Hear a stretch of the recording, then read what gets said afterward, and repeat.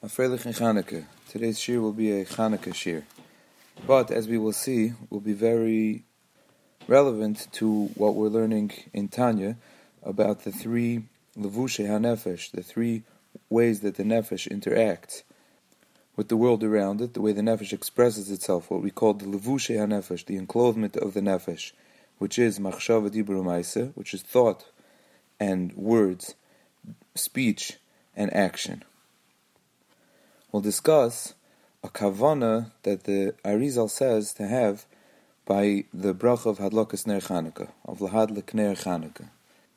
Far be it from me to undertake to explain and describe something that's written in a kavana from the Heilige Arizal, but this is, interestingly enough, this is a kavana that's brought in all the Chassidish Sfarim. I don't remember seeing such a thing in other Yom Tovim, that there should be a kavana from the Arizal that's so widely explained and widely brought down by all of the Sfarim. So we'll say over the kavana, we'll try to explain it, and we'll see what the relevance it has to where we're holding in Tanya. The Arizal says that the word ner, lahadlik ner Chanuka, the word ner is gematria 3 sets of shemus. Now, in all sets of shemus, it's important to understand that the sets of shemus are built on a shem Hashem, which is, we use what's called the shem ha'etzem, the essential name of Hashem, which is Yud Kei Vav Kei, and it's paired with another name of Hashem.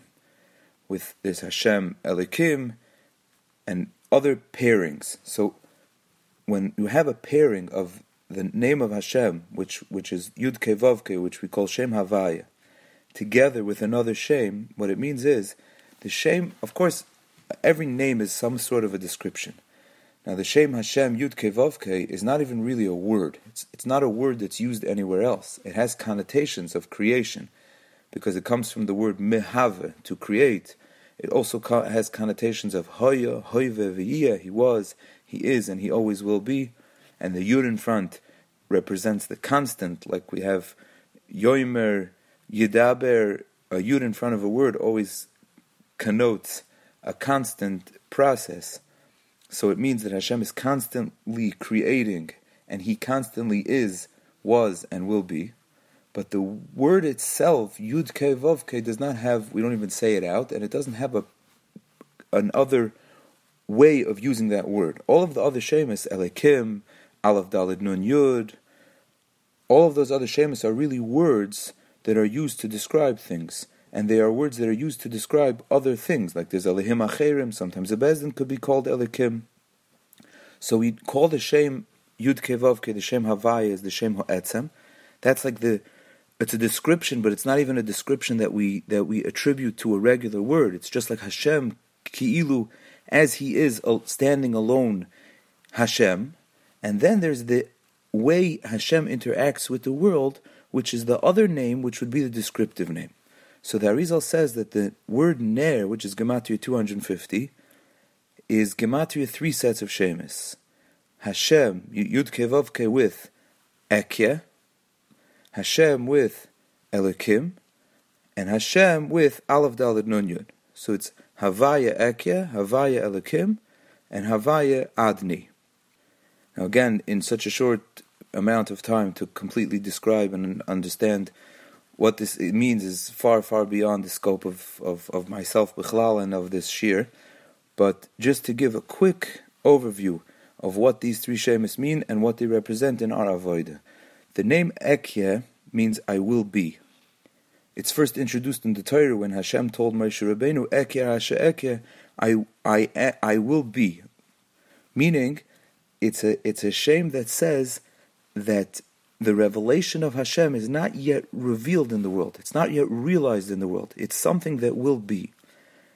It corresponds to a level which is like a level of machshava. It's a thought. It's a planning stage, because when a person thinks about what he's going to do, so that thing is not actualized yet. He's thinking what I will do. So that's like the Shem Ekye is keneged the madrega of machshava. That means that Kivayachol by the Eibishter, it would mean that it's like in the planning stages of things that will be revealed one day, but are not yet revealed. And then there's Hashem with Elikim. The Shem HaElikim itself means Bal HaKoiches Kulam. And Hashem reveals that He is the koyach and the strength and the power behind the life force of everything in the world. And then there's the last Shem of Adnus, Aleph Daled Nun Yud, which comes from the word Adon, which means a master. That means that Hashem is the Melech. So the three stages are a future, and then Hashem is the koyach of the world, and Hashem is the actual master of the world, He's actual Melech of the world. The way that we would relate to these three things is, when a person thinks and uses his koyach of machshava, he's always planning. Machshava is not usually something that's actualized right now. So when a person in thought puts Hashem on top of him as a melech, and he thinks about the fact that Hashem is the ruler of the world, and he, in his thought process, devotes himself to Hashem, that's called, he is connecting himself to Havaya Ekya. He's connecting himself to Hashem at a level of Ekya, which is thought, which is something that's not yet, but it's the seeds of what will be later. Then there's Havaya Elikim. Elikim means the koyach, the Bal HaKoiches Kulam, the strength and the life force behind everything in the world. A person's main strength, his main koyach, his being of who he is expressed most strongly in his midas. It's true that in a complete person, like we'll learn later in Tanya, the seichel and the machshav is supposed to rule over the midas, but the main state of the person, who the person really is and how he expresses himself, and all of his thoughts really are thoughts that come after the midas. We'll learn about this later also.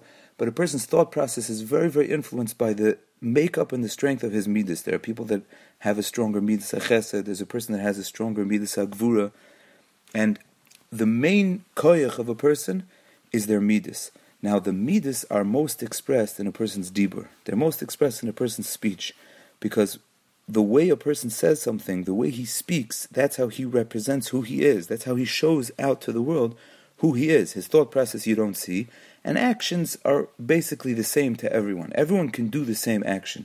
You don't see individuality so much in a person's action, but in their speech, how they say things, how they choose to express themselves, the way that they speak, that shows the midas of the person. So the ikr koyach of a person is in his midas. So when a person subjugates his midas to Hashem, and he devotes his midas completely to Hashem, that's called he's devoting his dibur to Hashem. So the Elikim is the shame of Hashem that connotes his koyach. That means the shame of Elikim means Hashem is the koyach behind all koyach. He is the strength behind all strengths. He's the life force behind everything. Therefore, when a person devotes himself to Hashem in a level of Hashem Elikim, he is saying that he's devoting all of his koyches to Hashem. That would represent his koyach hadibur, his koyach of speech, which represents his midas. So we have machshava, which is be'ikr his seichel, his thought process, and then we have the midas, which represent most strongly the dibur, his speech, and then we have Hashem Havaya Adni Aleph Daled Nun Yud, which is the koyach hamaisa, his actions, because the melech is the melech on a person, and he tells him what to do, and a person who's the subject of the king, he listens and he brings it out into action. On the one hand, action is the lowest, it's the simplest, but on the other hand, it's a lot of times it's the hardest one to reveal, because in thought and in speech, sometimes it's easier to conquer Yetzer Hara. We can plan to do good things, we can talk about doing good things, we can even feel the right things, but to go out and actually do something in action sometimes is the hardest thing. So that's where what we want to do is we want to devote ourselves to Hashem in a level of Havaya Ekya, Havaya Lakim, and Havaya Adni. And all three together are Gematria Ner, because that's the kavan of Ner Chanuka, is to bring the light of Hashem all the way down from its highest levels to its lowest levels. Like we know that we light the Chanuka menorah on the outside, at least in the times of Chazal, it was lit outside the house, and it's lit at night, in the time of Choshech, and it's lit. You're supposed to light the menorah lamata me'asar tefachim, lower than 10 tefachim, means it's a low place, and you bring it into the days of the week. It's not a Shabbos, which is really why Chanukah is different from Shabbos, because really you could ask a question.